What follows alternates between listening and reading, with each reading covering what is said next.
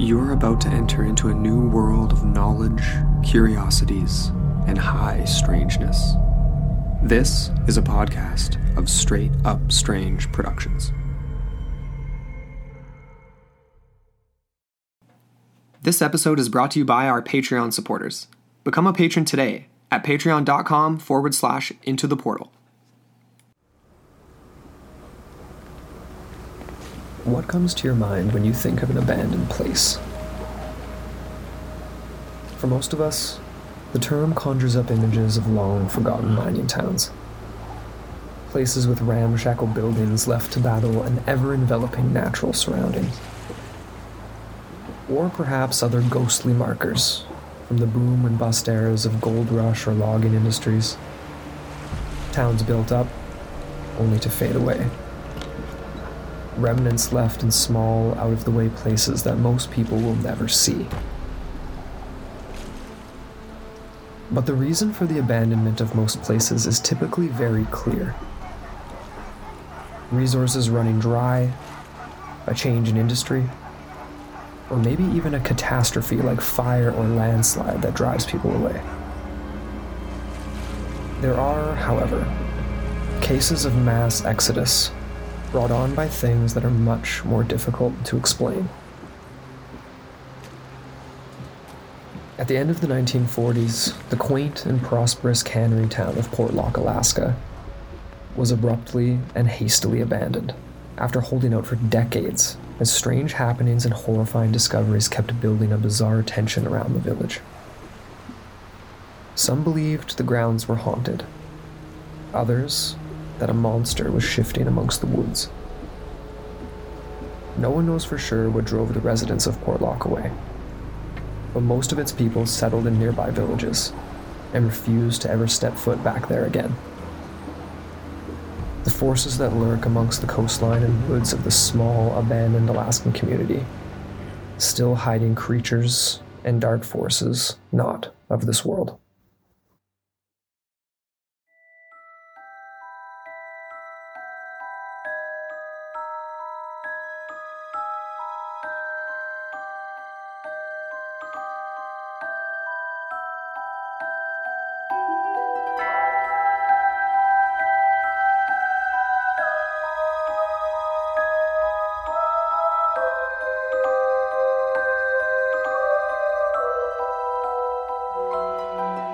Hello, I'm Amber Ray. And I'm Andrew McKay. And you're listening to Into the Portal, your gateway to the bizarre. Welcome back, everybody. How are we doing today? Yeah. What's happening, everyone? I hope everyone's having a very jolly and bright December. Yes, As indeed. Jolly as it could be. That's right. And we started early. Well, yeah, exactly. We started early ourselves with the Christmas movies. Enjoy. We haven't actually put our tree up yet. We're going to go pick it up tomorrow. Yeah. And we haven't got any snow, really, other than one weird little small dump back in November. Right, and to make up for the lack of snow, we just devoured like an entire bin of Christmas cookies that was meant for more like, 4 to 5 plus people. And Amber and I were like, you know what? Christmas cookies, we're going for it. We're just going. Doing it. Your mom texted us the other day and was like, what are you guys doing with those Christmas cookies? I could hear it in the background. I'm like, Mom, we're eating them. They're almost gone. So yeah. Anyway, you guys, you might have caught that actually on our Facebook page. I think we posted a picture of that. We did indeed. Yeah. Well, today we are going to the far north, not to Santa's workshop, but to somewhere a little bit colder and more sinister, perhaps. Much more sinister, for sure. This particular episode is going to be centered around the small town of Portlock, Alaska. However, the phenomena associated and attached to the stories we're going to tell today are kind of go across the state. I would say it kind of breathes into what we might call the Alaskan Triangle. Possibly. But we wanted to credit Aaron Bloom, for this one. Definitely. Longtime patron, Patreon supporter. He's just had amazing ideas over the years now that he's been supporting us. So this is an idea that he had. So shout out to Aaron Bloom. Totally. Yeah. He really inspired us with our Australian Big Cats episode, among so many others. I can't even count them. But he's a gem. Anyways, shout out to Aaron there. Hell yeah. So, yeah, we wanted to touch off just, given the basics here. We think of Alaska as kind of this vast wilderness, hey? And it's kind of our weird Northern American brother, hey, just sitting on top of BC. Totally separate from the rest of the continental United States, right? Which is so strange. And then, right there next to some of our little, provinces and territories up in the north. And then also bordering Russia, which is actually kind of significant as well. Edge of the world. But it's interesting because this is kind of, it feels like it's the last truly wild territory of the USA. Yeah. And it is the most sparsely populated. So it does have that reputation for being a place endowed with this feeling of vast emptiness and a lot of strange happenings as well. For me, it almost mirrors a lot of the same psychological responses that we kind of discussed when we were talking about Siberia and in our last episode with Rasputin and where he grew up. Right. Just this vast beauty, but so much like, it's just the roughness of the environment, I guess is what I'm trying to say. You know what I mean? Like, it's just such the harshness of it all. Unforgiving. There's the word. There's the word I'm looking for. Yeah. And it does run the gambit of bizarre activity. And because of this, it has often been referred to as an Alaskan Triangle. From UFO sightings, abductions, disappearances, and other strange phenomena. Of course, we've got multiple iterations of strange creature sightings, encounters, haunted places, and a lot more here. Yeah, it's interesting. Like, this is just one of those hot zones, I would call it, one of few that kind of encompasses the gambit like I just listed off there. Yeah, it really is a world of its own.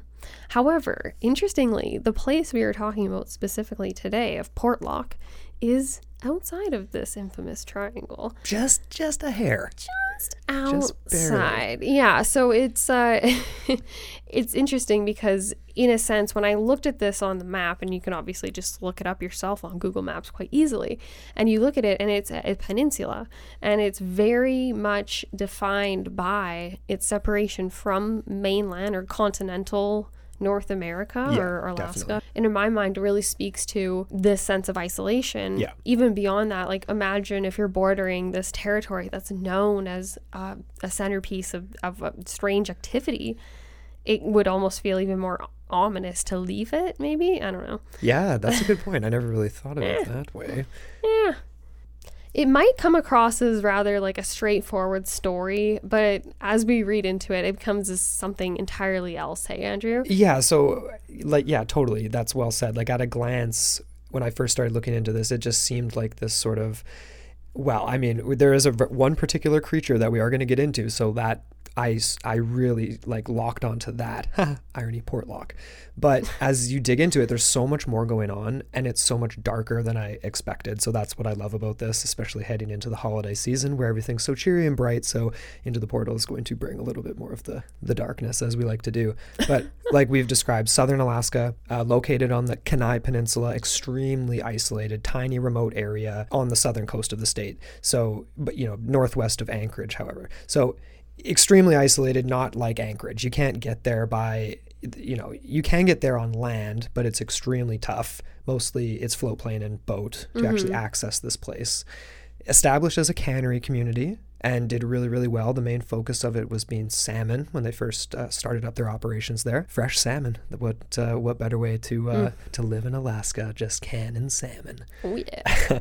So the place itself, it's actually changed names once throughout its history, but it was originally named after this guy, Nathaniel Portlock, who was a sailor on Discovery and Resolution, a couple of famous ships now. He was a master's mate and ended up taking refuge in the harbor of Portlock off of the Kenai Peninsula during one of those voyages, and ended up being named after him there.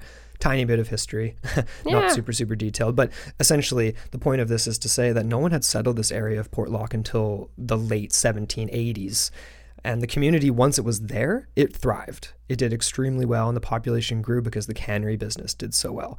So it was a mix of indigenous people, American settlers. There was Russian people of Russian descent there as well, and likely indigenous Russians also, like Siberian people of Siberian descent and different indigenous groups throughout there. But the population really did grow, not to a massive, bustling city or anything. But there was other professions as well.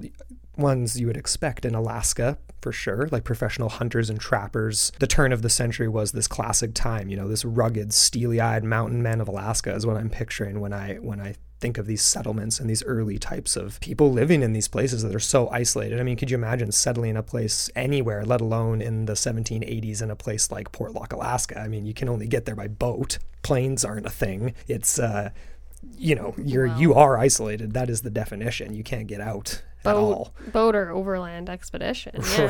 And put in your life at risk for those overland expeditions to do that. But as we did cover in our Franklin series, which again, this is a similar era, right? This is the time of colonization. Sorry, that was poor phrasing. Yeah, that's interesting that it did thrive and it was established so early, and then we don't really see a lot of the modern stories, I guess you would call them, or tales or accounts of what we are really discussing, which is these things of high strangeness resulting in violence, disappearances, and other encounters too. So these bizarre events, they started very early on, long before the town was abandoned after the war in the late 1940s. But it's been said that the early settlers were driven away, like Amber said, by horrifying supernatural creatures, possibly unexplained evil spirits, among other things, and the town remained active right up until this very abrupt exodus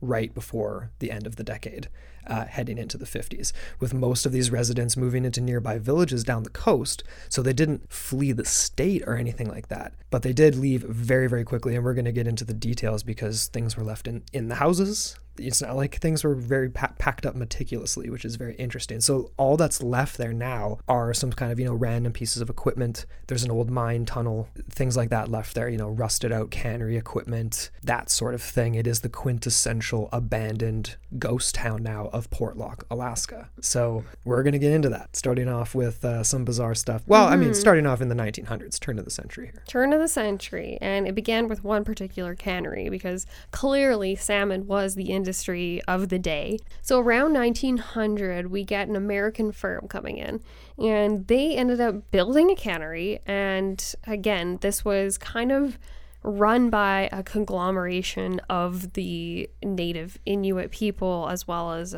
Russians. And it was, by all accounts, very quaint, tidy. It was beautiful and picturesque by all means. Like, you get those Alaskan cruise imagery in your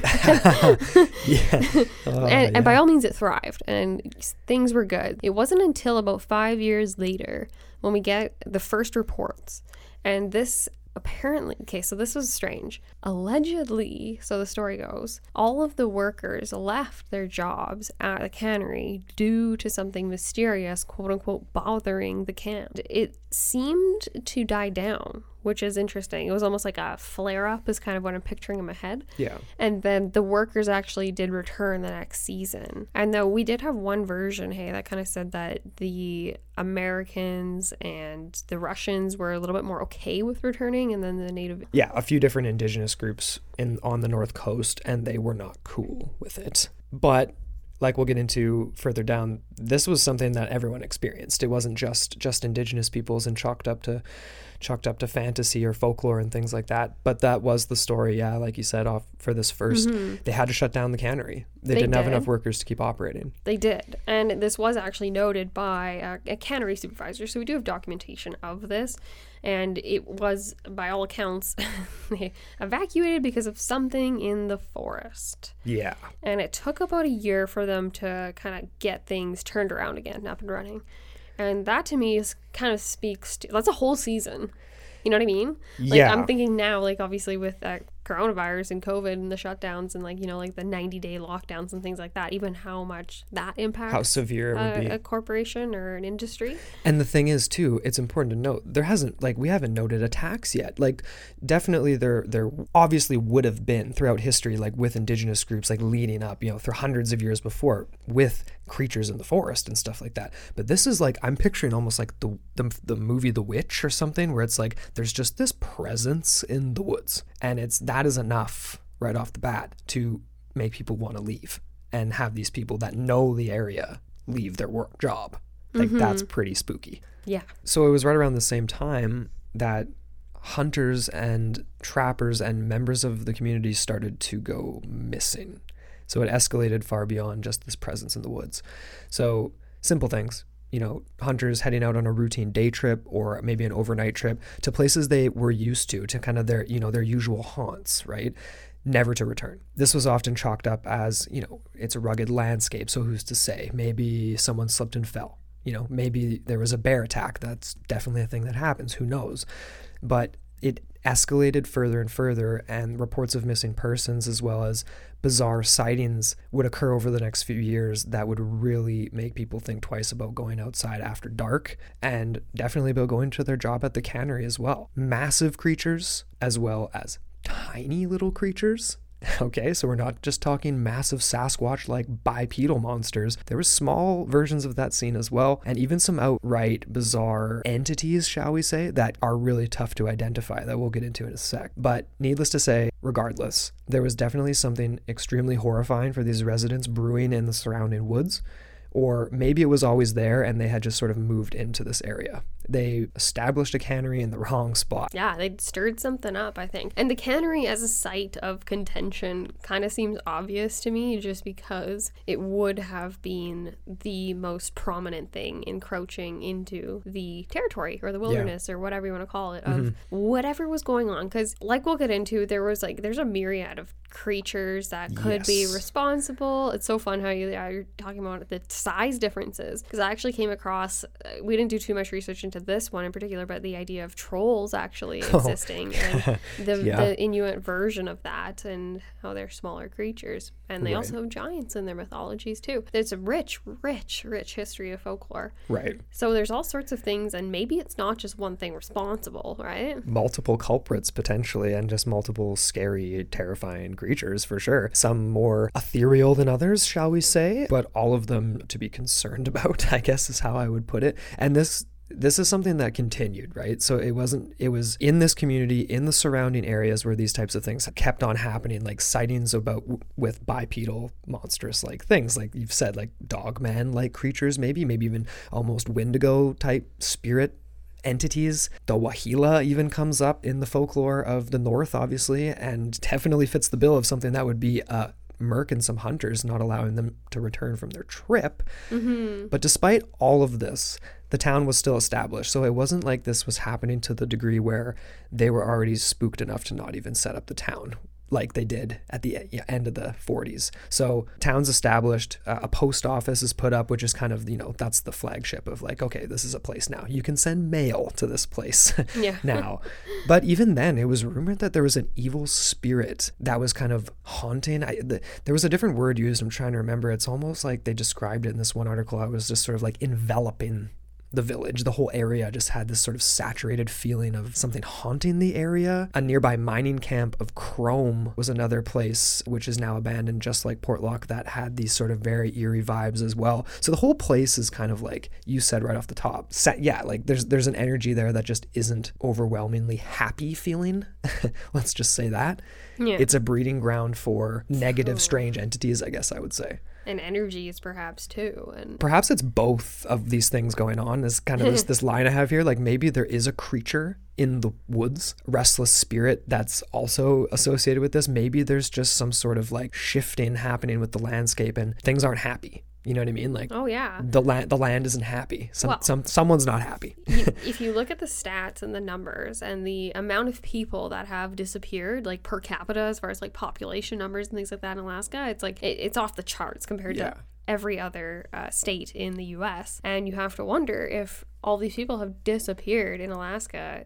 Clearly something still remains. Like, are these the restless spirits that we're talking about? Right. Because are they able to even leave, or do they even know they're dead? And, and again, like the supernatural element plays into it, but at the very least, like at the very beginning, I think it was kind of like a mix of skepticism from the settler side, and then the classic kind of like haunting warnings from the indigenous people. And I agree. I think Totally. There would have been some sort of mixing of like folklore and like early stories of the settlers like learning about the area and then being afraid of the and that's a great segue actually getting into this next section, because the easiest explanation was a massive creature, and a very specific one, because there were these stories from the local indigenous peoples, and we'll name them specifically in a minute, about a creature that we all know and love, very much the same figure as the Yeti, Bigfoot, Sasquatch like monster, over 8 feet tall, massive bipedal enigma that can rip trees out of the ground. This one, of course, was particularly malevolent, shall we say. Go back and listen to our Violent Sasquatch episode from our series on Sasquatch to get a little taste of just other encounters and stories similar to this. We actually never touched on Alaska in that series, talking about violent Sasquatch. And it was funny because when we were doing the research for this, in the initial preliminary scourings, and the idea that there was one instance, and I have no idea where this is gone, but there was a mention in a documentary, and forgive me everybody, I can't remember if it was National Geographic, but they were discussing how there was an actual body found, and like a skeleton or something, and I was like kind of shocked that we never really came across that when we were doing the research for our Sasquatch series. And to me, I kind of had to chuckle because I was like, wow, okay, is this one of those ridiculous absurdities that are, you know what I mean, just pretty obviously fake? But yeah, anyways, I'll tell you something that isn't fake though. I actually, before I close off your thought on that, it's like, I think there's a reason we didn't stumble on that, maybe because it strikes me as more of the Minnesota Iceman vibe to it or something like that. More like the traveling show type thing. Yeah. That is funny too. And the idea, going back to the idea that there was a gap, a huge rift between the indigenous people's knowledge of the area and then these people moving in. And to this day, like I was looking in the American Folklore, it's like the Journal of American Folklore Archives, and they had a 4-page article on Alaskan far northern mythologies and folklore. And right off the bat, they said, they were like, we have sourced this from a handful of authenticated, like legitimate, respected, peer-reviewed researchers and scholars that have actually gone up there. And like we talked about in the Franklin episode, even, like, it's really hard to get those perspectives because way back in those early days, people didn't take the time to get their knowledge and record it. So the people that did actually do that, like their accounts are so valuable. And absolutely. And we actually have a snippet of that in this episode. One of the oldest surviving members from this community of Portlock that is an Indigenous woman from the area and holds on to those stories. So she's kind of like the beacon of tradition in the area now. Actually, I should have looked into it if she's actually still alive today, like to date, as we record today. But anyway, we'll get into that. I digress. Coming back to the creature itself, right around this same time in the 1920s, when people started to attribute the disappearances to this massive beast known as the Nantinak. And I love this term, and I hope I'm pronouncing that correctly. I tried to research the phonetic pronunciation. That's how it's spelled, Nantinak, with the Q at the end, which is awesome. Very similar to like the Idurak in Inuit mythology and these types of creatures. Although this one is not a shapeshifter, it is very much a Sasquatch-like creature. 18-inch footprints were found right around the same time as well, and continued to be found throughout the decades that this was happening. So it made sense that they were going to be blaming the Nantinak outright.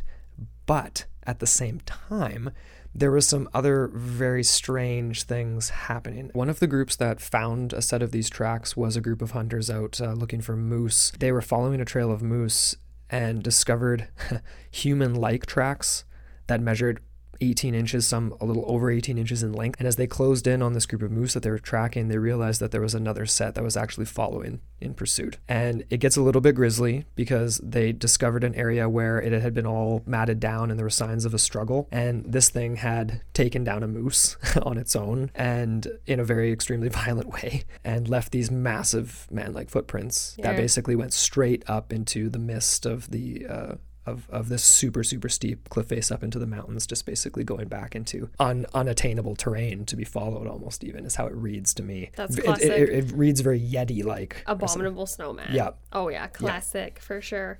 And the fact that there were these footprints, as opposed to, like, because clearly, what else could take down a moose? A pack of wolves would be my first thought. Yeah. And if there are no tracks of wolves around, and there's no evidence of that. Like, they have a very specific way of going about a kill. Totally. Like, think of it this way.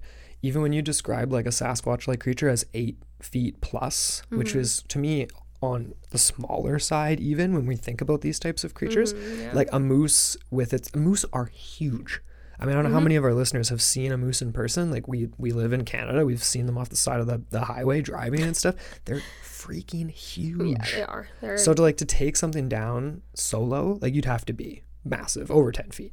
Yeah. For me, like in my mind, thinking to like wrestle it down Hulk Hogan style and like deal with it. 18 inches in your footprint, that's like literally a foot and a half. Like, I feel like that might even be modest. Well, that's pretty closely reminiscent to other foot tracks that we've come across. That's true. That's true. Yeah. I will say this as well, though, if sort of this wasn't unsettling enough to just know the confirmation that this type of creature is living right outside your door in the woods of Portlock, there were other terrifying, strange things happening at the same time that people just didn't really know how to explain, because the villagers were talking about how multiple people were seeing and hearing this bizarre woman in the woods as well.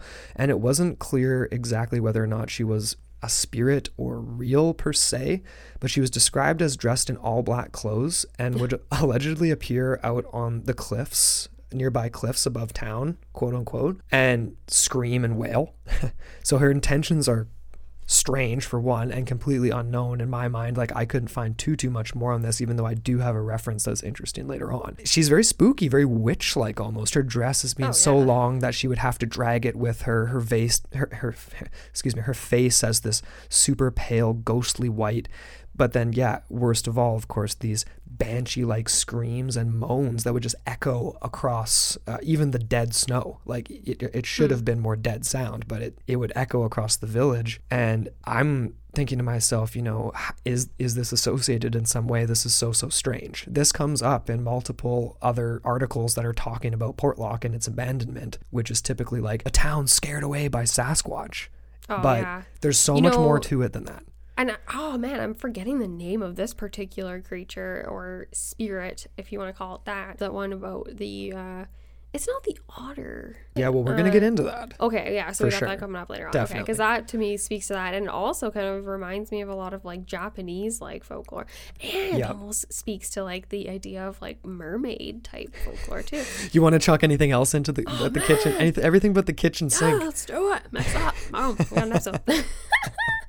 No, sorry guys, but that definitely kind of that's strange. Spooky, and that to me. So she was never responsible for any deaths in Not particular. exactly. She just was spooking people. Well, that's the thing. It's like, my question is like, was she a victim herself of such a creature? Was she some sort of a spirit of an indigenous woman, perhaps, that's maybe warning the villagers about what's happening or something, or maybe some sort of other entity that is very much like the Nantinak, trying to drive people away, and it's like multiple. It's like a big team effort of spirits of the land trying to get people to bugger off because they're not supposed to be there. Yeah. I don't know exactly why. I don't know how it's associated. Well, we will get into this just when we get into more so the creatures and things like that, but there is this origin story of a race of beings known as Adlets, and the story of that reminds me of the mother of these creatures. So perhaps that kind of ties into it, and her spirit is remaining in the Alaskan area. And okay. Anyways, before we get into all of the crazy,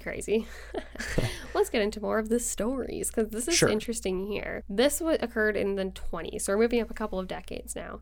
And there was a man by the name of Albert Petka who had a fatal encounter with what might be called the creature that you were describing above, the Nantinak, yes. And according to him, he was walking with his dogs out in the wilderness, and he ended up receiving, out of nowhere, just like a massive fatal blow to the chest by something that he described as extremely massive, dark-haired, monstrous, something that he couldn't identify, and he survived the initial attack only to describe it before he ended up perishing, unfortunately. But he couldn't say where it came from. It basically appeared in front of him. The fact that he would describe it as kind of like an unknown sort of thing, he wouldn't be, it was a bear that came out of nowhere. Yeah, this sounds like sounds like a club or like a Yeah. or like what kind of a Sasquatch just shows up and just punches a guy right in the chest? Like, I guess that I don't would know. I mean, Well, we will come into another encounter in the 30s where a man was actually bludgeoned to death over the head. True. And so again, it's like, are these things using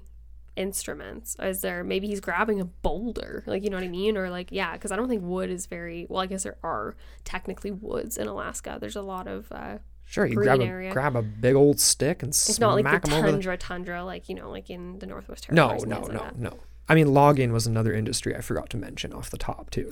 But this poor Petka guy, he obviously didn't survive. There were other reports in this decade too of a little bit less concrete things that could point to, like, you know, actual paranormal phenomena. But we do have a lot of like prospectors and hunters, people that generally know their way about in the wilderness, frequently going missing to the point where it almost like it's commonplace. Yeah. And to me, I would start to get scared because I'm thinking, okay, they're literally just picking us off one by one. Yeah. When you're alone, you're vulnerable, and that's probably when something's going to happen. Totally. Most of the time, though, there was either no evidence at all, so no one would ever be found, or there was just, you know, just no evidence of foul play. Yeah. Which So it's is just inexplicable, which in my mind is even freakier. It's like, and all of it's bad. It's all strange, and like they didn't have the stats to point to back then, obviously. No, but like no. we were looking at things like, you know, missing persons in Alaska and Alaska Triangle and all kinds of things like that for this episode, and the stats now are bizarre. I don't have the numbers right in front of me for this exact thing you just mentioned, but states where people are doing very similar things like Montana, Colorado, you're out in the backcountry hiking, doing these types of things, nowhere near the same amount of missing people. No.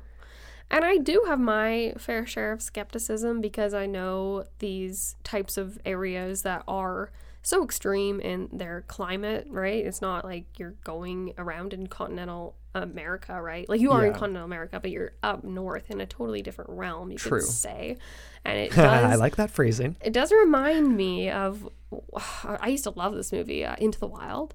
And it followed that young writer that ends up abandoning his life. He donates all of his belongings to charity, I believe.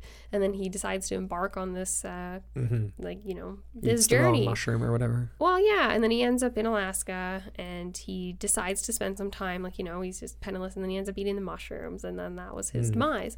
But to me, I would imagine there was a lot of people where that happened. Right? Yeah. And there was a lot of people that if you're going to a place like Alaska, you probably have a mindset that you are wanting to disappear, maybe. I feel like for a lot of people. I mean, I wonder if we have listeners in Alaska. Hit us up if you are based there. That would be really cool. Or if you've visited frequently. We got our Yukon. Oh, Jan! Yes. Jan! Yeah, up in the Yukon. That's very Jan. true. I wonder, that's obviously a very similar area, but not the same. Not the same. There was something much more insidious, though, that I kind of cut you off from that you were just about to get into, because it wasn't just people not coming home. No. And there was this really freaky story that we came across that, okay, so this is morbid. If you have any littles listening in, I would probably get them to avert their ear holes. Well said. But there's actually been stories about bodies being found.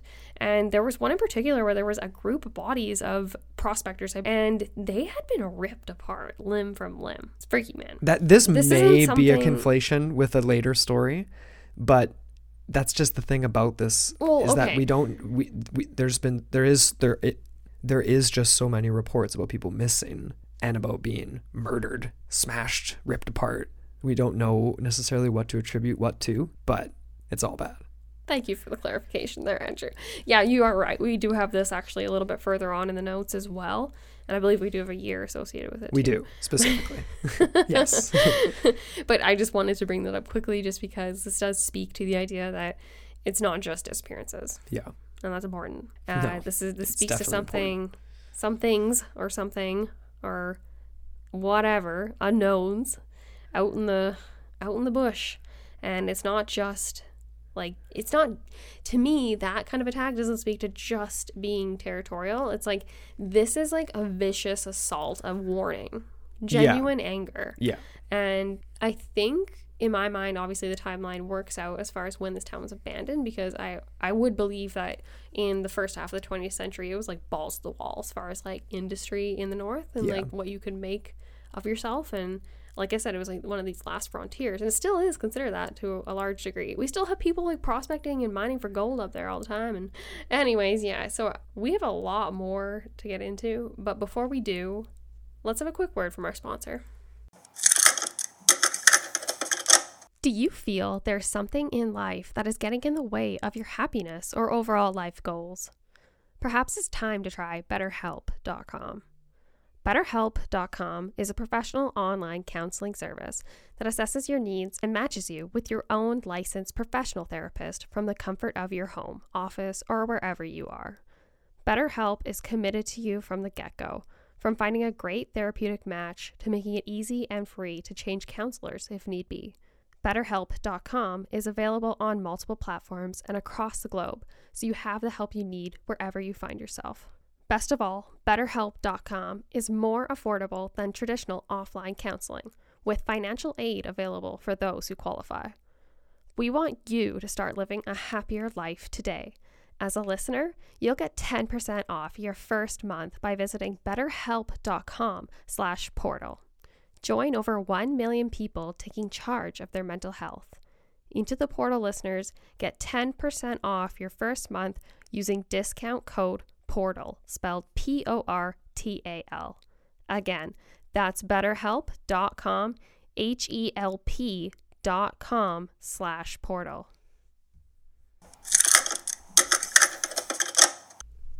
And we are back. All right, well, before we dive into the decade of the 30s, the second to last decade of this town, we wanted to give a quick shout out to Ashley Marlowe. Totally. Woo! What's up? Yeah, she joined us on Patreon just recently, and we're super happy to have her. She's a longtime listener and a good friend of the show. Yeah, she knitted us toques last year. It was awesome. Yeah, Knitting by Marlowe. Or Knitting by Ashley Marlowe? I can't remember. What was the full name? Oh, shoot.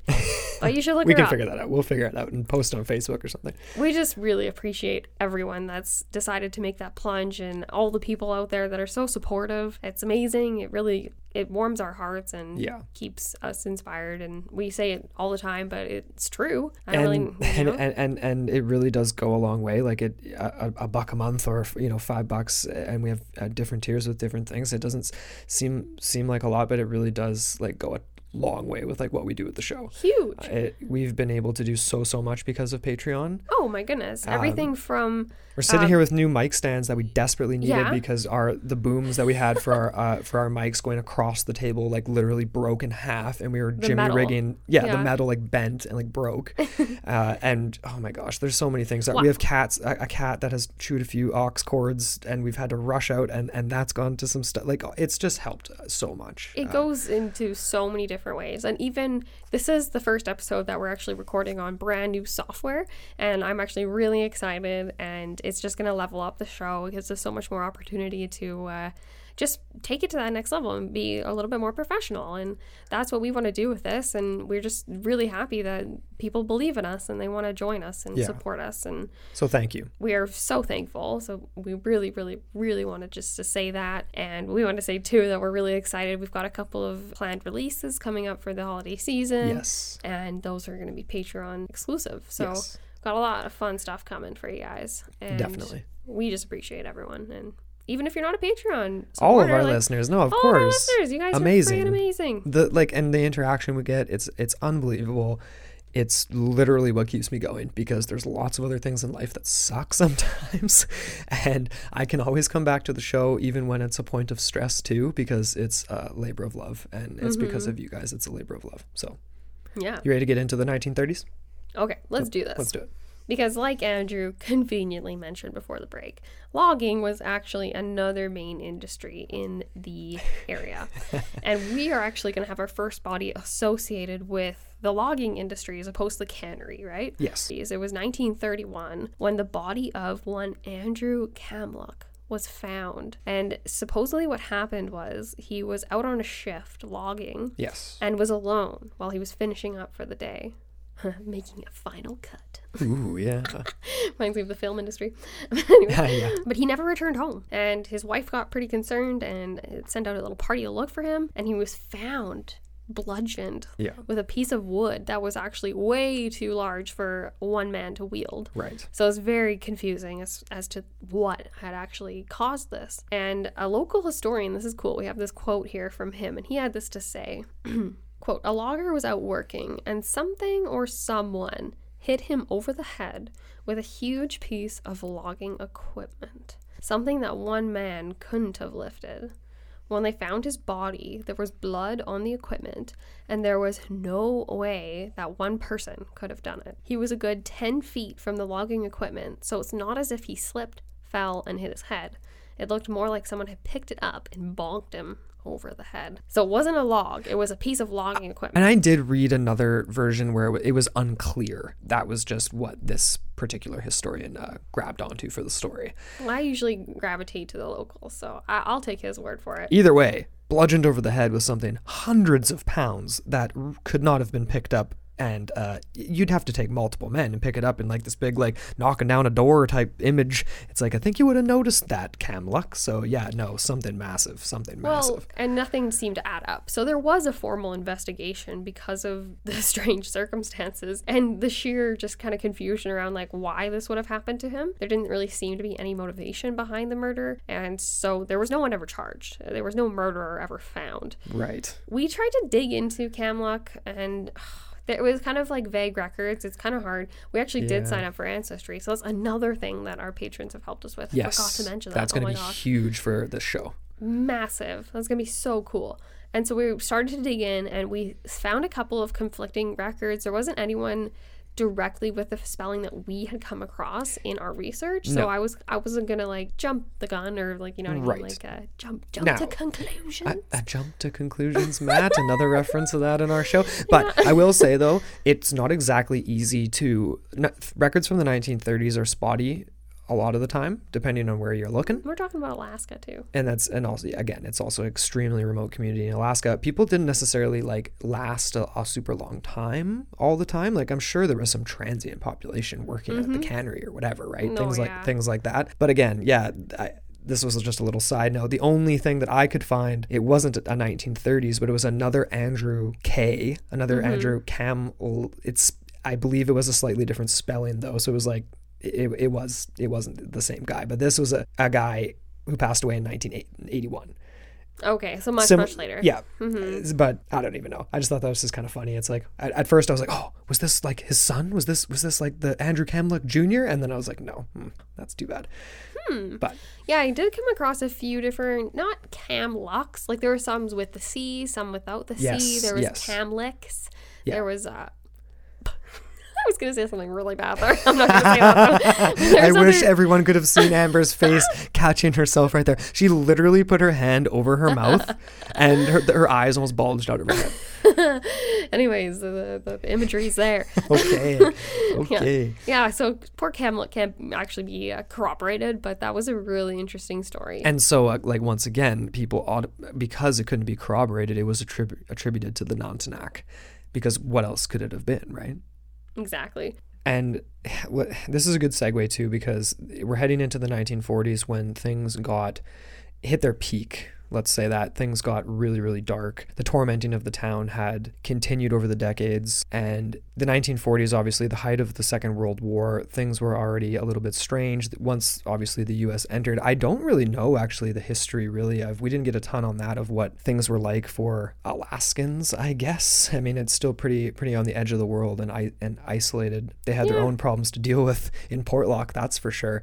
Because right around the same time at the height of the war, bodies started to turn up, even more of them than we were talking about before. It wasn't just the hunters disappearing. There were corpses that were turning up in rivers and streams and in inexplicable places. These are people that fell victim to something that was often attributed as a bear attack, but most of the people in the village didn't really believe that. Closer to town, there were also reports in the 1940s of trees throughout the area that were completely ripped out of the ground and flipped upside down with their roots facing up into the air. And some of these trees were so large that it would have taken a full-grown lumberjack like Andrew Camluck we mentioned earlier to actually cut it down with an axe. It would have taken him several minutes to actually cut it down, let alone rip it right out of the ground and flip it over. So that just kind of gives you an idea of how thick this would be. Like, it's not a tree you could wrap your hand around, or even maybe with two hands wrap your hand around the trunk.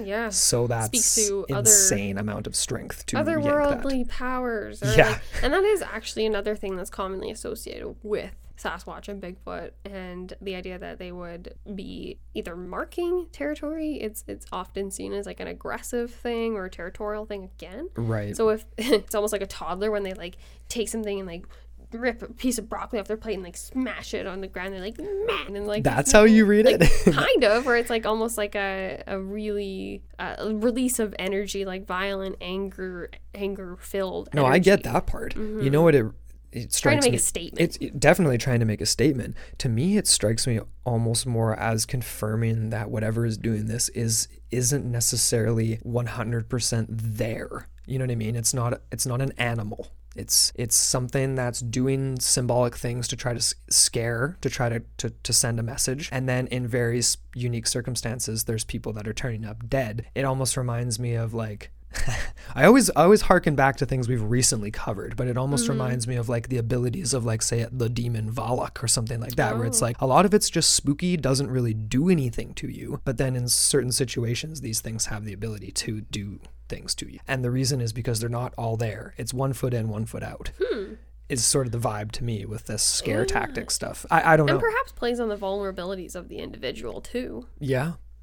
Either way, whatever it is, it was obviously freaking people out, and this we're coming up to the abandonment of Portlock. I guess we should maybe mention at this time, we already said that the alternate name was Port Chatham. Oh, we actually haven't mentioned that. We haven't mentioned that. We just have gone with Portlock because we didn't want to flip back and forth. And it's actually pretty hilarious. There's articles you'll find where they'll reference Portlock and then on the flip side reference Port Chatham as if it's a different place where similar events happened. It's the same place, just so everyone knows. Happening everywhere. But right before the end of the decade, the town was extremely hastily abandoned. And I say hastily because it's not like they just left all their clothes and everything there, but they did not meticulously pack. There were houses with things left in it, obviously equipment left at the cannery, like things like that. There was definitely things of value left behind. And this was a place that should have been thriving still. Like the salmon hadn't gone away. You know what I mean? Like there was no other real reason. But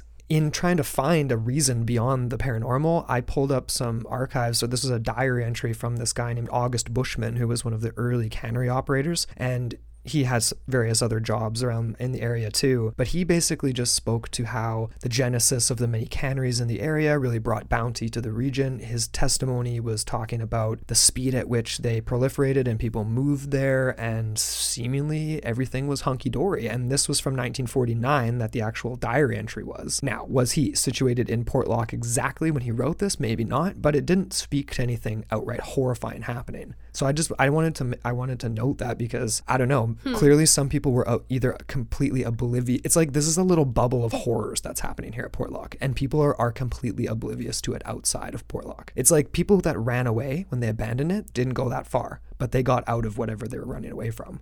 Yeah, so it's a very specific area. So this guy was either unaware of it or didn't want to reference it or whatever. Well, maybe, perhaps, if he is like a company man or perhaps a skeptic himself, like we have encountered quite a bit.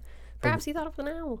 No, but that is interesting. Just the point here that he's talking about the proliferation of these canneries. So it's, again, not a dying industry. Yeah. It does make me wonder, perhaps maybe there was some competition that moved into the area. Perhaps there were higher wages being offered at a different competitor's cannery, and it was just natural for the ebb and flow, right? There was a lot of ghost towns, a lot of, the gold rush and ghost towns and all the ebbs and flows of people, right? And people follow resources. And in an area as scarce of resources as a place like Alaska, you'd imagine when the going gets really hard, people just, definitely just pack up and leave and go to a different area. Right. And maybe you can just be very mundane and explain it away like that, but it doesn't really lend itself to that. And we do have testimony from people from their memories, right, of the stories they were told. I can't wait to get to that. It's really, really interesting. But I'm ready to jump into some of this stuff from the 1970s, though, because this really gets back into some of the darkness.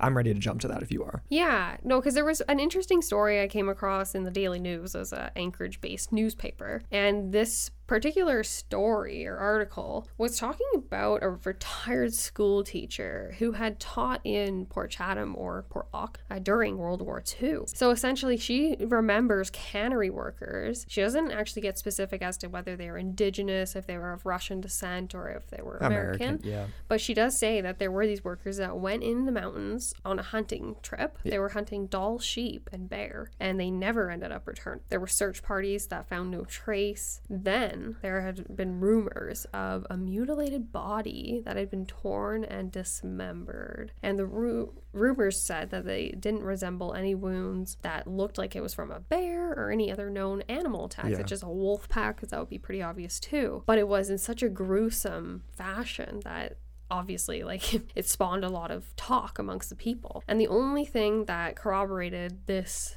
legend, if you want to call it that, was the bodies themselves. And eventually what happened, or as the story goes, they had been swept down the mountain by the rains, and they had been found in the lagoon that was located near the village. Yeah. So this would have occurred post-hate, like, you know, like quite a while after. Yeah. I would imagine in the spring melt. Yes, and that would be quite the discovery. Mm-hmm. Very Dyatlov Pass-esque, except even, well, less frozen, I guess.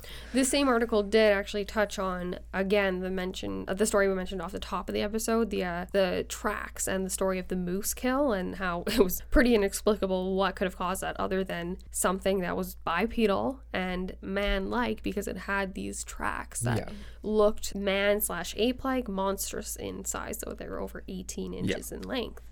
So it was very clear that this moose had been the victim of an extremely vicious attack that ended in its death. But there was another weird story of a goat hunter from 1968 who did claim to have been chased by an unknown creature while he was hunting in the area. Yeah.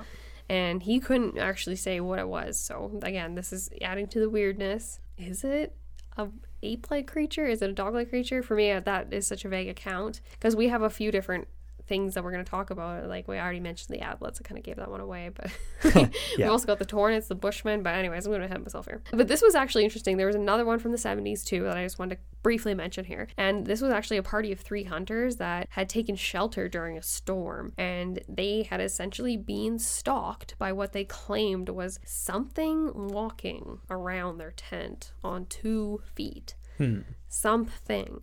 And they weren't very specific on what kind of sounds they heard, or the length, or like how, if they were actually fearing for their lives, or if they, you know what I mean, like did any exploring or found any tracks. We actually never had any other details, but this was actually kind of cool because it reminded me of something that we actually had someone share in the Strange Room on Facebook the other day. It was a guy named Phil, and he lives in Germany, but he was actually in Scandinavia when he had this incredibly frightening encounter with what he would refer to as like kind of like a dog man, like wolf-like werewolf type creature. Yeah, dogman-like creature. Dogman-like creature. He actually was on another podcast, Paranormal Addiction, I think it was called. It's a YouTube channel, but he shared his story on there, and I listened to it, and it was a siege, right? It was over the course of multiple nights. Okay. And he was terrified, man. Like, he described it as like post what's it called when you're PTSD? Like, yeah, PTSD. That's exactly it. And yeah, so it was supposedly some sort of thing that was stalking him while he was vacationing in the wilderness at a cabin all by himself. And the story ends with him basically beelining it from the cabin where he was taking refuge to his car, immediately starting the car and just ripping out of there as fast as he could.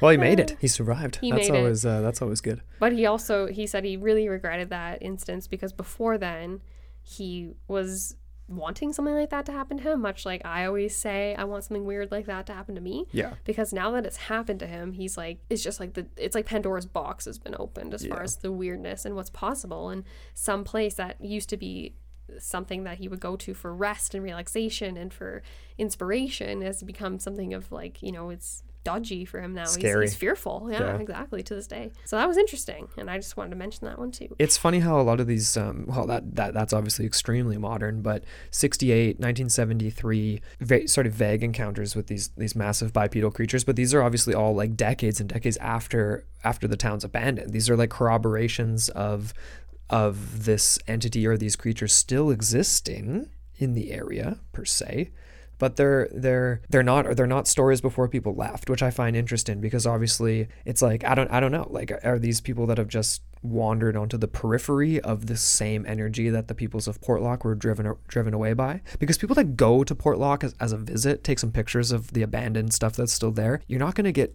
chased away right away. Like, I wonder how long you would have to stay there to actually like reactivate or re-piss off or whatever that's there. You know what I'm saying? I know. So it's like either they're just active and then they get stirred up, but then they're always just there. So it's like the amount of activity obviously just increases the chance encounters that you're going to have instance with one of these things, whether it's fatal or not. And that's a good way to put it. Like, people definitely that left didn't go back right away. You know what I mean? Like, they refused to. It was one of those things, like forbidden ground type of vibes. And one of the surviving members of the community, and I think she was in Homer. This was the oldest member of village of Portlock, who was born in the 1930s and left when it was abandoned when she was a young girl in the 1940s. Her name is Melania Helen Kell, and one of the very last people to tell about the story of Portlock. And it's referenced in the article, a lot of articles on her as Port Chatham, but we're going to keep calling it Portlock, Alaska. And she basically corroborates exactly why it was abandoned and shunned and people would never return there. She says that when she was a young girl, her family abruptly moved from Portlock, leaving her house, every single board in its frame behind, all like furniture left behind, and a very frightening situation for her. She wasn't just Indigenous. Her parents, John and Helen, her last name was Romanov. She must have changed her. Hell, she must have got married. Must have got married, yeah. So she was interviewed back in 2009, and it was an article featured in the Homer Tribune. This was one of the nearby towns. So she's known as an elder in the area, and people have gone to her for her stories in the region for decades. And she was born in 1934 in Portlock, one of the only people to give insight into this paranormal demise of the village. So this is a quote from her to kind of kick things off. "We left our houses and the school and started all new here. There was plentiful land here for gardening and people, and my parents built a house on the beach. Over a long period of time, a quote, Nantanuk is another pronunciation of it, or big, hairy, bipedal monster, was reportedly terrorizing the villagers." So she corroborates this. She says outright that there was this Sasquatch-like creature stalking the village, and said that many of the residents refused to venture into the surrounding forests outright, not even just at night, and that over time they couldn't handle it anymore. They abandoned their homes and the village and the school and moved up the coast to Port Graham and other places. The only person who remained was the postmaster, and even he left 1950. The following year it was closed. But I just thought that I don't know, like it's just kind of, it's interesting to have an older person like that. I mean, obviously she has an Indigenous background, but just to outright say, like, just so blatantly that over a long period of time, the Nantanuk was terrorizing villagers. I mean, just there's no beating around the bush. Like, that's just straight up what she said. I mean, what do you make of that? No, I again, right, you got to go to the locals, and if that's coming from the ground, you definitely have to look at that with more than just like a grain of salt. I know, but like, again, I take her for her word, but I think too at the same time it might be an oversimplification.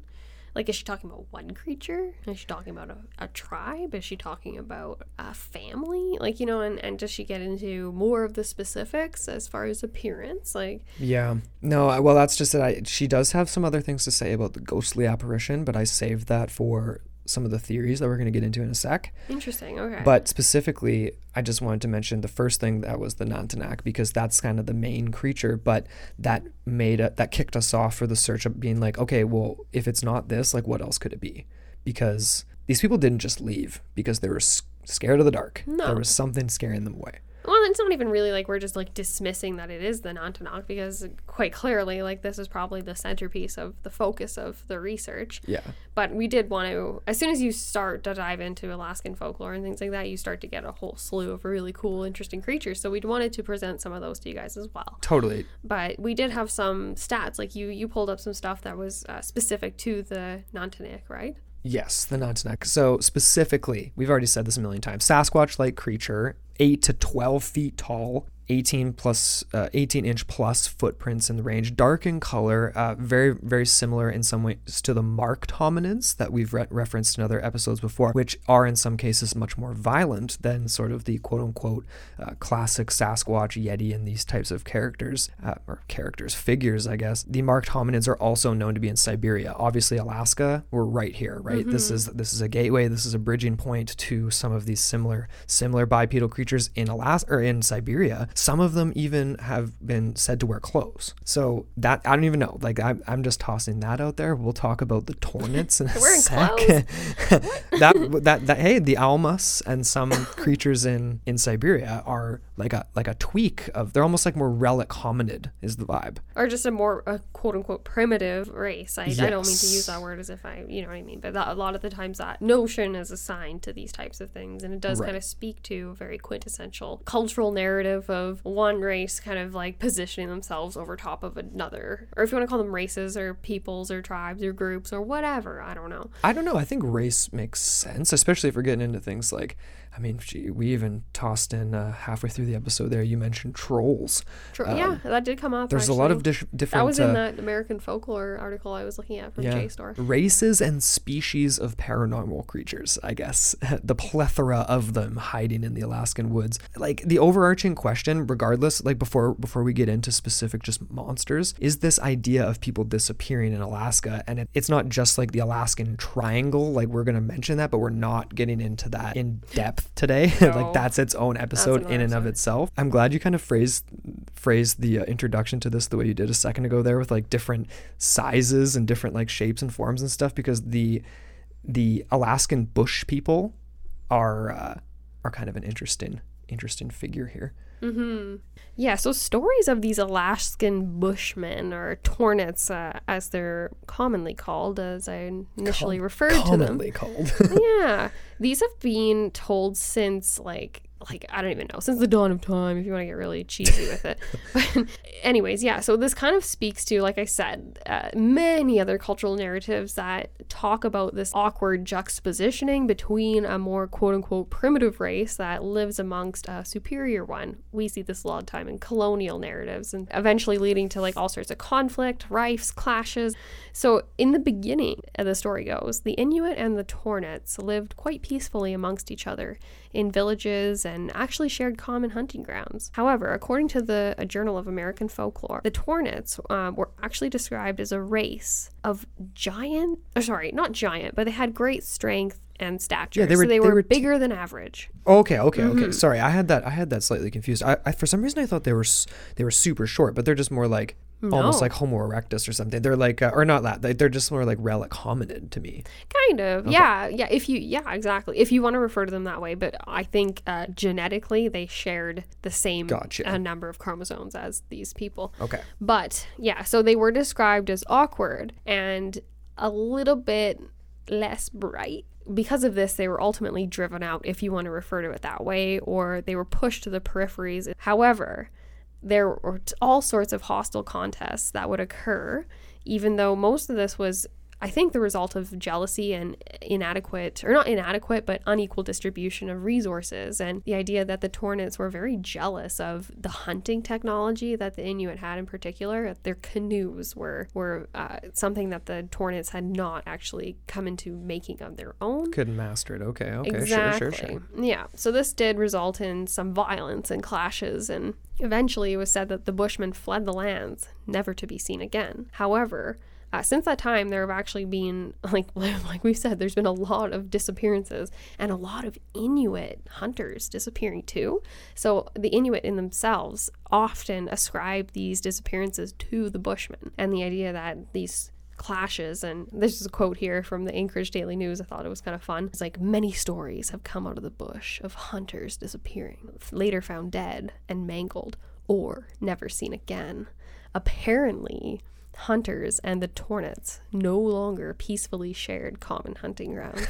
So the idea that they are still there, but they're hidden in the peripheries of society. And it seems like these are often referenced in daily life, even in Anchorage and in Alaska at large. Okay. There was one guy, he was describing his like youthful encounter with one. I think he was hunting with his father, and the story goes that they, out of nowhere, there was this awful stench.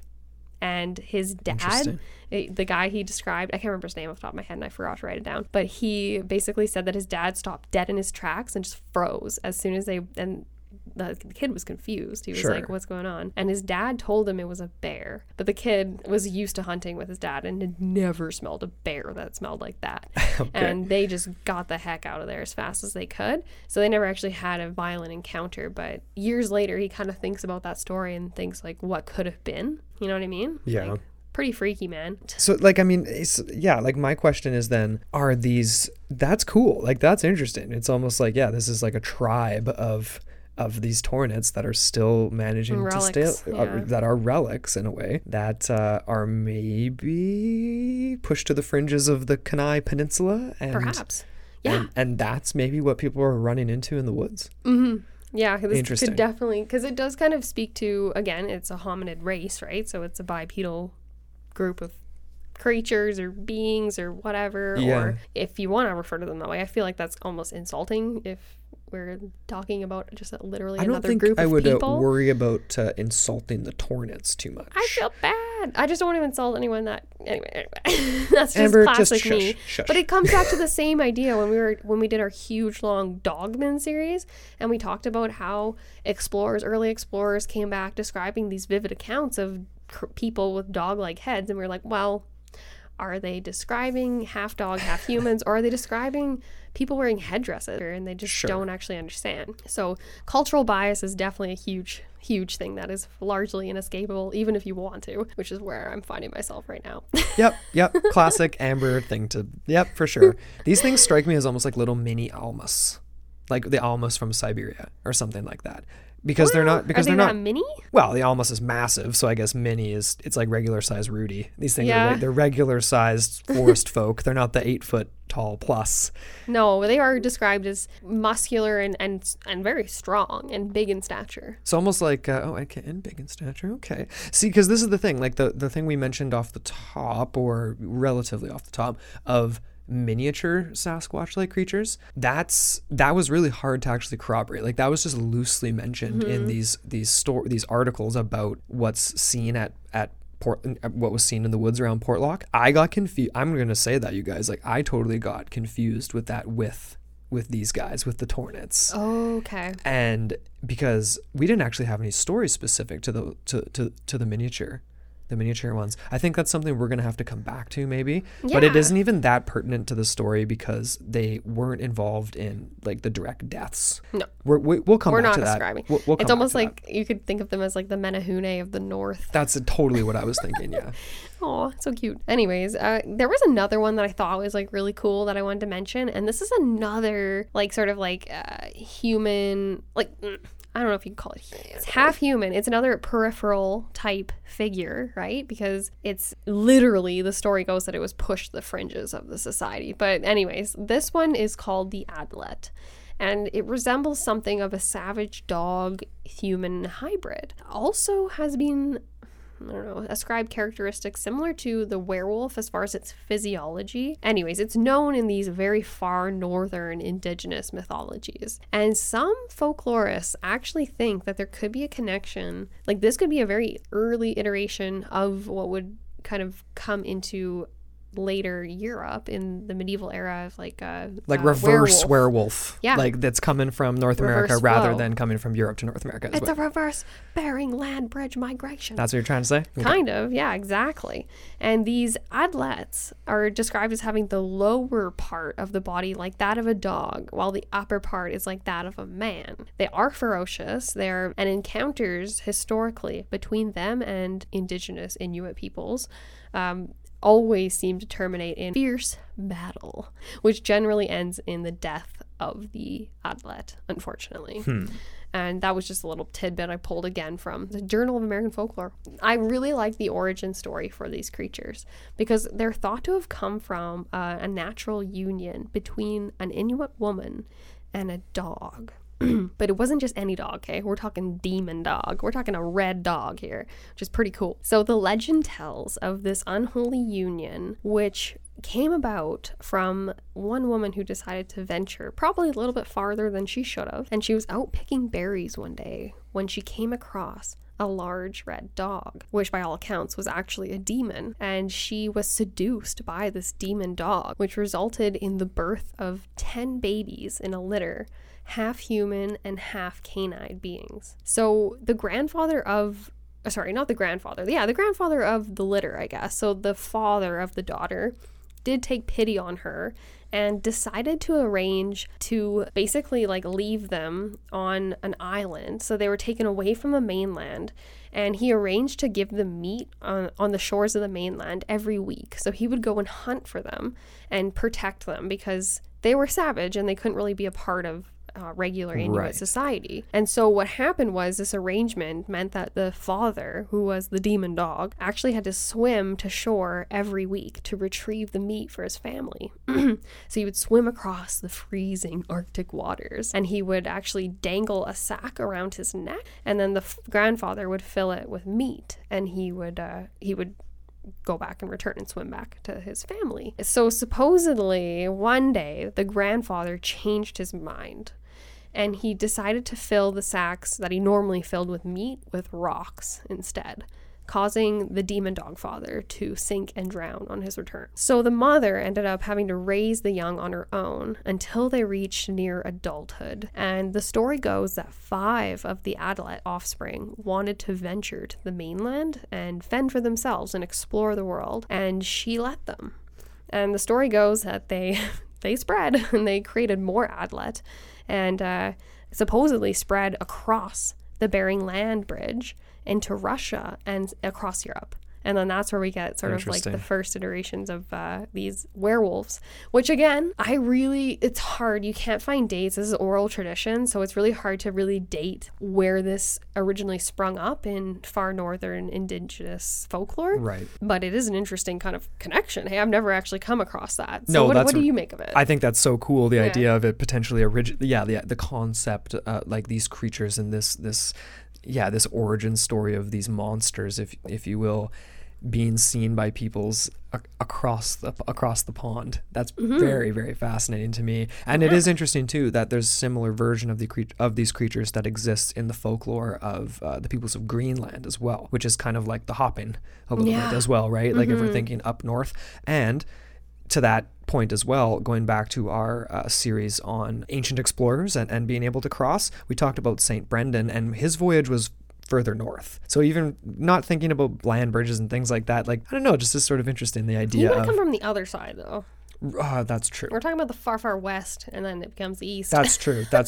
But just the concept of traveling in the far north, I guess. Like these types of things could proliferate their way. It's interesting that you mentioned Greenland, because these do come up in the canon of Greenland folklore and tradition. Yes. However, they're given a different name, and I'm not even going to try and pronounce it. You blacked it out here. It's like I did. Anyways, it's redacted.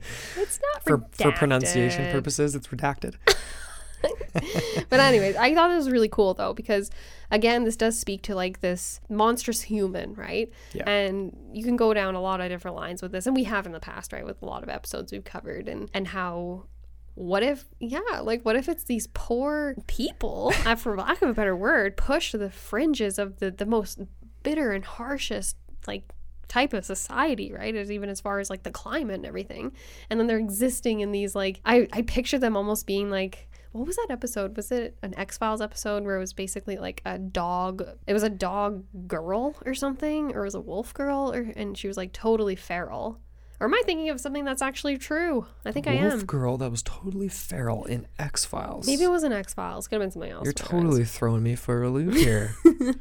A la loop guru, if you will. Here, you're throwing me for that there. A little werewolf reference for our crazy ideas we're throwing out here. So we've basically referenced dogmen, Nantinak, Sasquatch. Not really dogmen in particular, but like different versions. Splitting hairs here. They're dogmen. Let's. The adlets? Well, they're human dog hybrids. True. Right. Okay, so we've got like an ape-like thing with the with the Nantinak.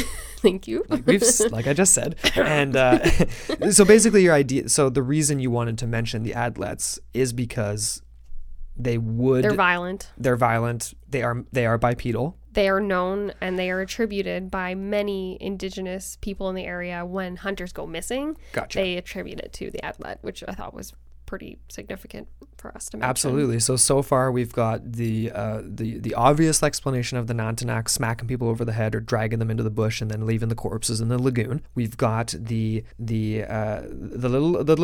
little comparatively to the Sasquatch, the Alaskan bush people.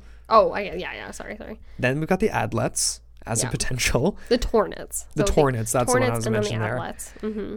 We're getting into another one here that's even more metaphysical, you would say. I mean, definitely more than the Tornets, because those are apparently a race of that are still living in the woods, which is absolutely fascinating to me. I mean, relic humans, I just go flying down the rabbit hole anytime anyone mentions anything like that. Like Amber's rolling her eyes here at me right now because she can see the look on my face. But there's also this creature known as the Otter Man. Such a strange figure. The Kushtaka. Yes. And this is a shape-shifting spirit-like entity of the Tlingit peoples. So these are indigenous peoples of the Pacific North Coast, and one of the groups that overlaps in this area of Portlock on the Kenai Peninsula that we've been talking about today. Let me pronounce this again, the Kushtaka. So this roughly translates to the Otter Man, and is said to mostly appear as this very, exactly as the name describes, an otter-human hybrid. But it is capable of transforming into various other things as well, including children and even a wailing woman. So there you go. Maybe that is some sort of a connection to what I was referencing earlier. That's what I was trying to think earlier, yeah. So it's found throughout the mythologies and oral traditions of these people. Their name, too, the Tlingit, Tlin. Too. It's so hard to pronounce. Kind of like a K. Yeah. Peoples of the Tides is how their name loosely translates to. Obviously, this is a coastal community, people living off the fish and stuff like that. So the Otter Man was seen as this entity that would often mess with fishermen. It wasn't necessarily a figure in the woods, but it definitely could be. It was a shapeshifter capable of assuming human form most of the time, but then otter form, other animals, things like this. Known to be especially cruel creatures. That I guess is the kicker that makes sense here, because if this malevolent spirit is lurking in the woods outside Portlock, almost maybe even like beckoning hunters to their death, or very like making them feel comfortable that they can go out on their regular expeditions and stuff, only to kind of trick them, because that's one thing it was known to do with sailors. It was said to delight them with its like I don't even know, it was just like the way it had like a mesmerizing characteristic to it, almost creature. Like the sirens of the sea, exactly, or the mermaids or something. Exactly, that would lead these poor indigenous sailors to their deaths.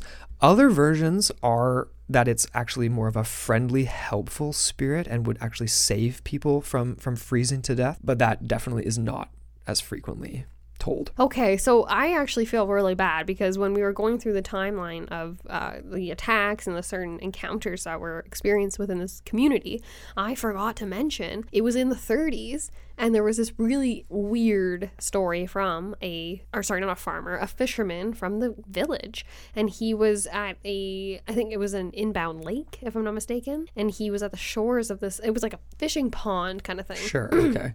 In the area, or a small fishing lake, like, those mountainous lakes and alpine lakes and things like that. So he said that he had a day of fishing, if I'm not mistaken, and and he had to go back. He was returning to get something, and he had his shotgun on him. Maybe he was hunting then. I'm so sorry, guys. This is a very vague story. But anyways, the idea was that he had been mesmerized by what looked like a large, hairy, black furred creature. And when it turned to look at him, he just froze. And then he, after about a minute or whatever, a couple moments, I would imagine, he ended up just booking it out of there. Right. And he could never actually say what had stopped him from using his shotgun. It was almost as if there was a otherworldly power that had kind of like descended over top of him and influenced him not to do that. But again, that's the kind of idea, just because it was on the shores, and the idea that this is a shapeshifter type creature, the Kushtaka. Actually, no, I'm glad you mentioned that too, because I forgot to mention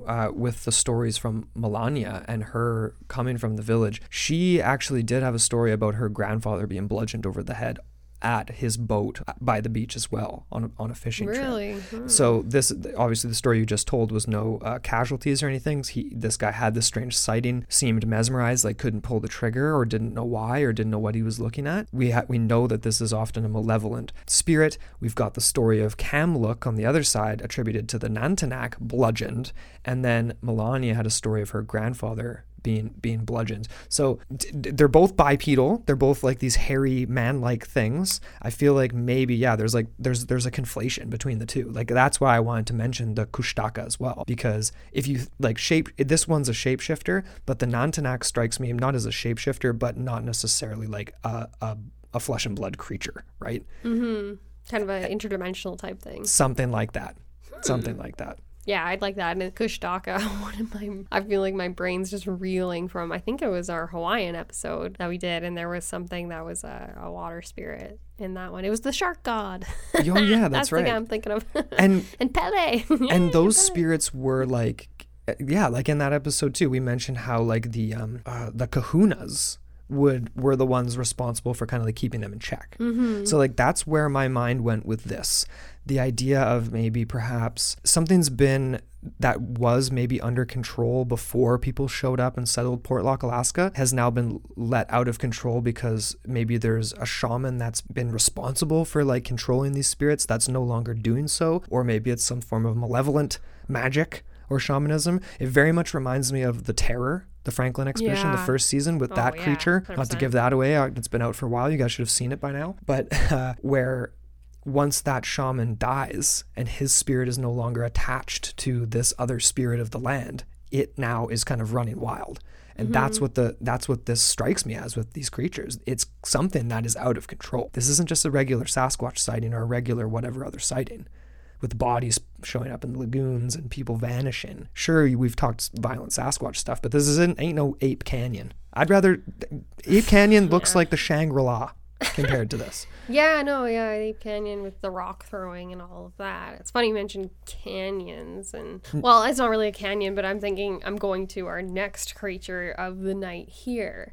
And we've talked about this in other episodes too, none other than the Wahila. Right. And I mention this because there have been fatal attacks attributed, especially the origin story, I believe, originating from the Michigan area, if I'm not mistaken. Yes, yeah, Michigan, you got it. I thought it was interesting just to bring up because of the Atlets as like a far northern dog-human hybrid thing. And not to say that the Wahila is a dog-human hybrid. It's often described as like a dire wolf or like a very large wolf, like standing on its shoulder, like the shoulder 4 feet at least kind of thing. So big and white usually. And these were not commonly, but the first, I think, traditions were a little bit southern in the Michigan area of this type of creature. But before we get into this description, I actually wanted to talk about a little article I found. It was actually written by a guy named Hammerson Peters on mysteriesofcanada.com. And he's actually written a slew of books. He's like a Canadian folklore writer, and he's pretty cool. So I would definitely check out his work. And he had actually written an article talking about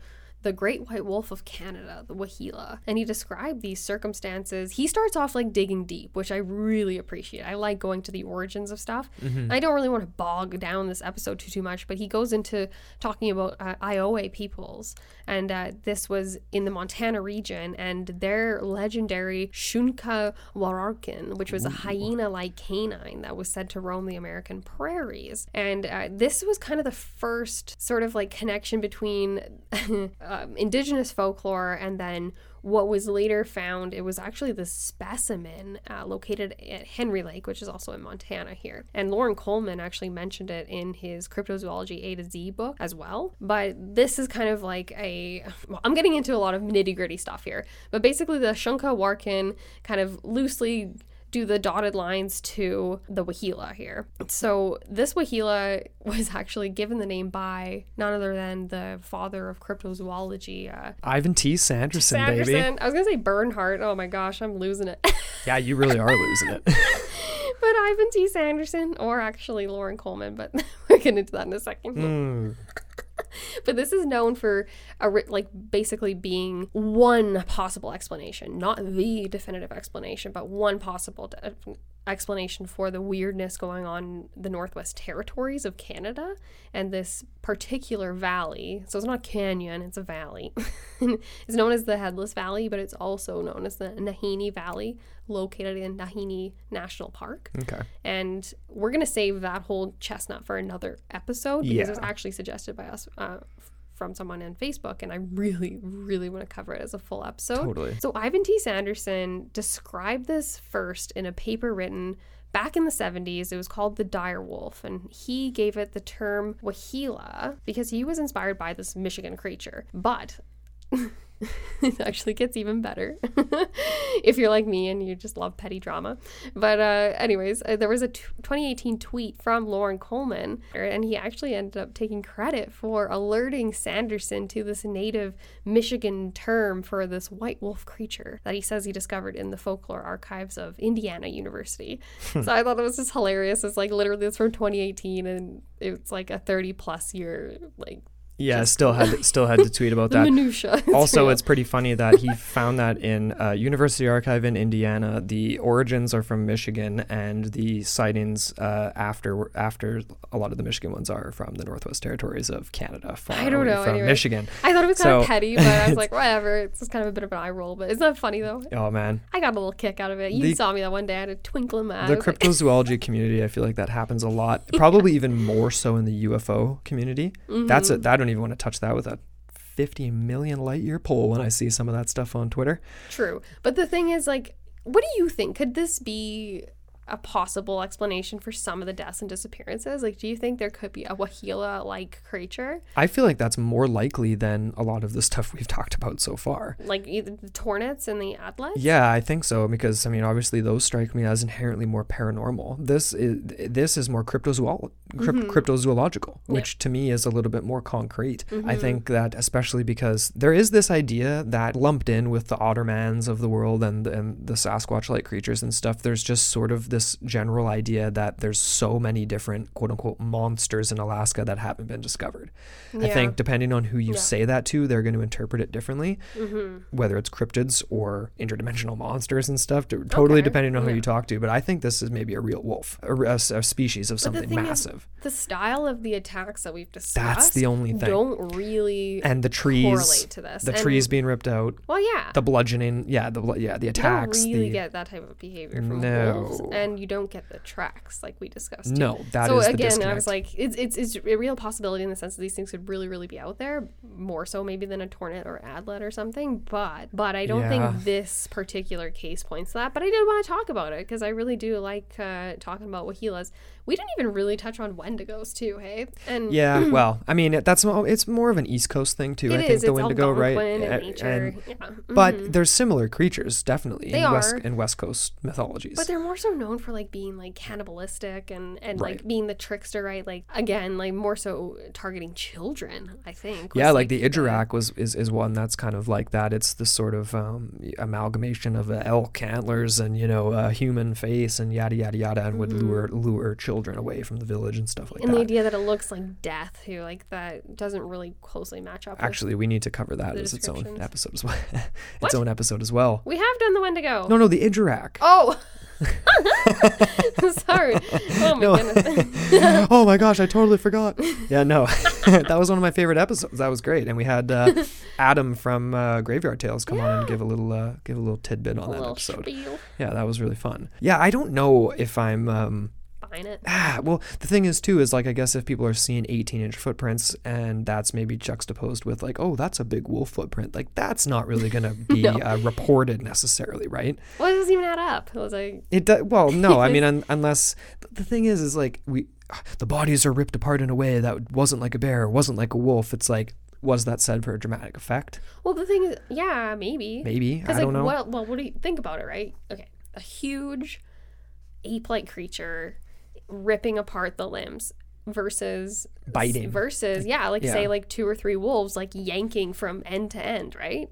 But you would get different teeth marks, you would get different injury marks, and and woe is us because we don't actually have any of the like actual autopsy reports or anything like that. So I don't think there ever were any. Well, there would have been if any not in of the this, 30s. if you believe any of this at all. Well, I just don't think there was any diligent autopsies being done any time before the 1970s in this extremely remote area. You just end up in the ground. You just end up in, pretty much. I mean, the only other thing we can really go back to, I did want to just, I left it out of the quotes from Mrs. Kell earlier on, the lady who left Portlock, but she had a quote about the woman in black, so I'm going to describe it.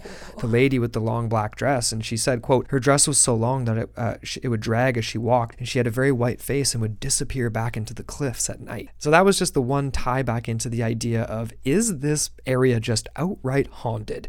Are all of these spirits just sort of being, or spirits, are all of these entities being brought forth by the fact that these grounds are just sacred and it's been broken? It's like, you know what I mean? So it's like the Nantanak shows up and is doing some stuff. This lady's out screaming on a cliff. Yeah, there weren't sightings directly of like Wahila-like creatures and things like that, but they are a part of the mythologies in this area and are also violent creatures that could very much be responsible for stealing these hunters, having people disappear. I mean, I don't know. I mean, this does tie back into my idea of malevolent shamanism too. This idea of like, you know, this chick saw this, Kel, she's corroborating this woman out on the cliffs, but she doesn't know what this is from. Like, she didn't think this isn't a member of the community out there just wailing away. No. So my question is like, is this a connection to, like a spell that's been broken? You know what I mean? Like something that's been controlled for centuries and now it's not. Or what if it's the mother of the Adlets?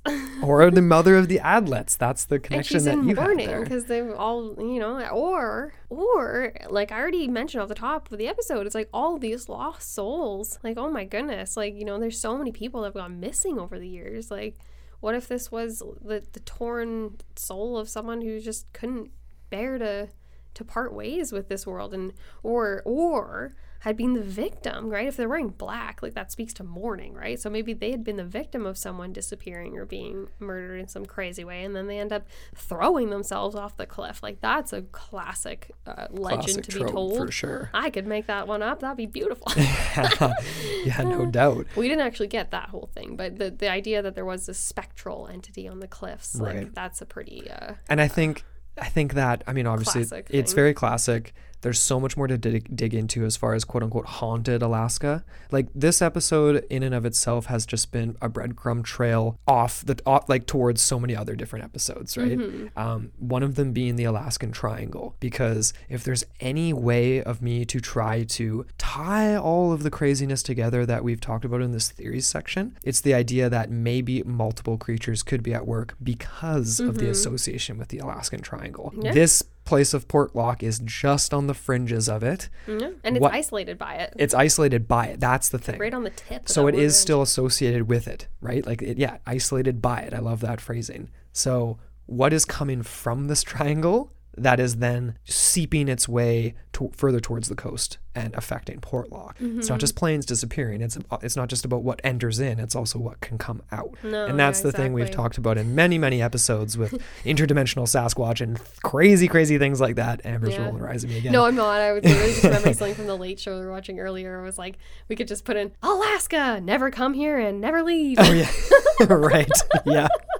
It's both. So we're not going to get into that in detail. Stay tuned for a full episode on the Alaska Triangle where monsters will come back. But the one interest piece for the Alaska Triangle related to this was that the story of the bodies in the lagoon in 1973 was right around the same time that the interest in this Alaska Triangle really ramped up, 1972. And people were looking into the Alaska Triangle like specifically. Oh my goodness. There's that whole bog story. Hey? Yeah.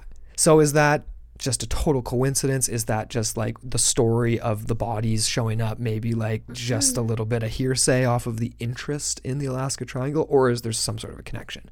Is there some sort of malevolent energy coming out of various points of access throughout this triangle? Spooky, man. I don't know. I don't have any answers, but neither do we. The more, all I know is the more you dig into it, the more weirdness comes to the surface. Yeah. And I really do want to, I want to do like basically what we did with the Great Lakes Triangle. Yes. So we could do things that are in the air, because there's a lot of unexplained pilot disappearances, like the House Majority Leader Hale Boggs back in the 70s, like you just referenced there. Yeah. And a lot more on the ground and just missing persons, like the 411. What was that? Is that a Prime or a Netflix Alaska series or something? Yeah, or Missing 411. We never actually watched that, but we watched some of the Hunters one because that was the more convincing out of the two, right. I think, according to people that according to our references. The recommendations. But, the recommendations, but definitely a full episode in itself. Absolutely. Well, folks, that is the story of the abandoned town of Portlock, Alaska, and the monsters that drove people out. And we really want to know what you think. What creature or forces are at work in the wilderness of Alaska here, and what do you think was responsible for what happened? I mean, it's very, very easy to just kind of go to Sasquatch or the Nantinak, but it's not exactly the same. So that's why we wanted to toss a bunch of other ideas at you that maybe you could find if you're wandering through the woods in the area. So hit us up. I mean, follow us on social media at Into the Portal Podcast. Comment on our social media posts about this episode and let us know which monsters you think. I am genuinely curious. Follow us on the network at Strange Pods on Instagram and Strange Podcasts on Twitter. Hit us up on Facebook as well. Of course, special thanks to our Patreon supporters as well as our producer Stanley Capozorio and all of our listeners. Thank you guys so much for downloading, subscribing, and sharing the show with your friends. And if you haven't done that, tell a friend. Tell somebody about Into the Portal and get them listening over the holidays. Tell a friend. You have anything else you want to say, Amber? I think I've said a lot. I think I've said way too much too. So until next time on Into the Portal. Your gateway to the bizarre.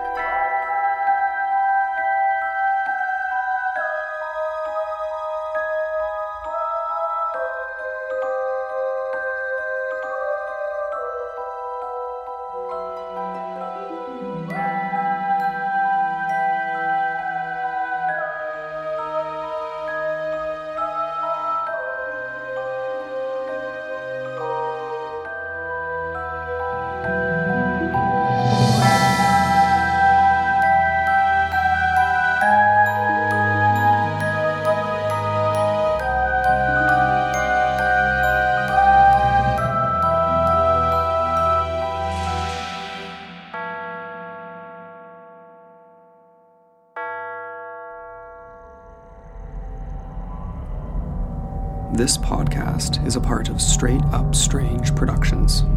Discover more shows like this one at straightupstrange.com.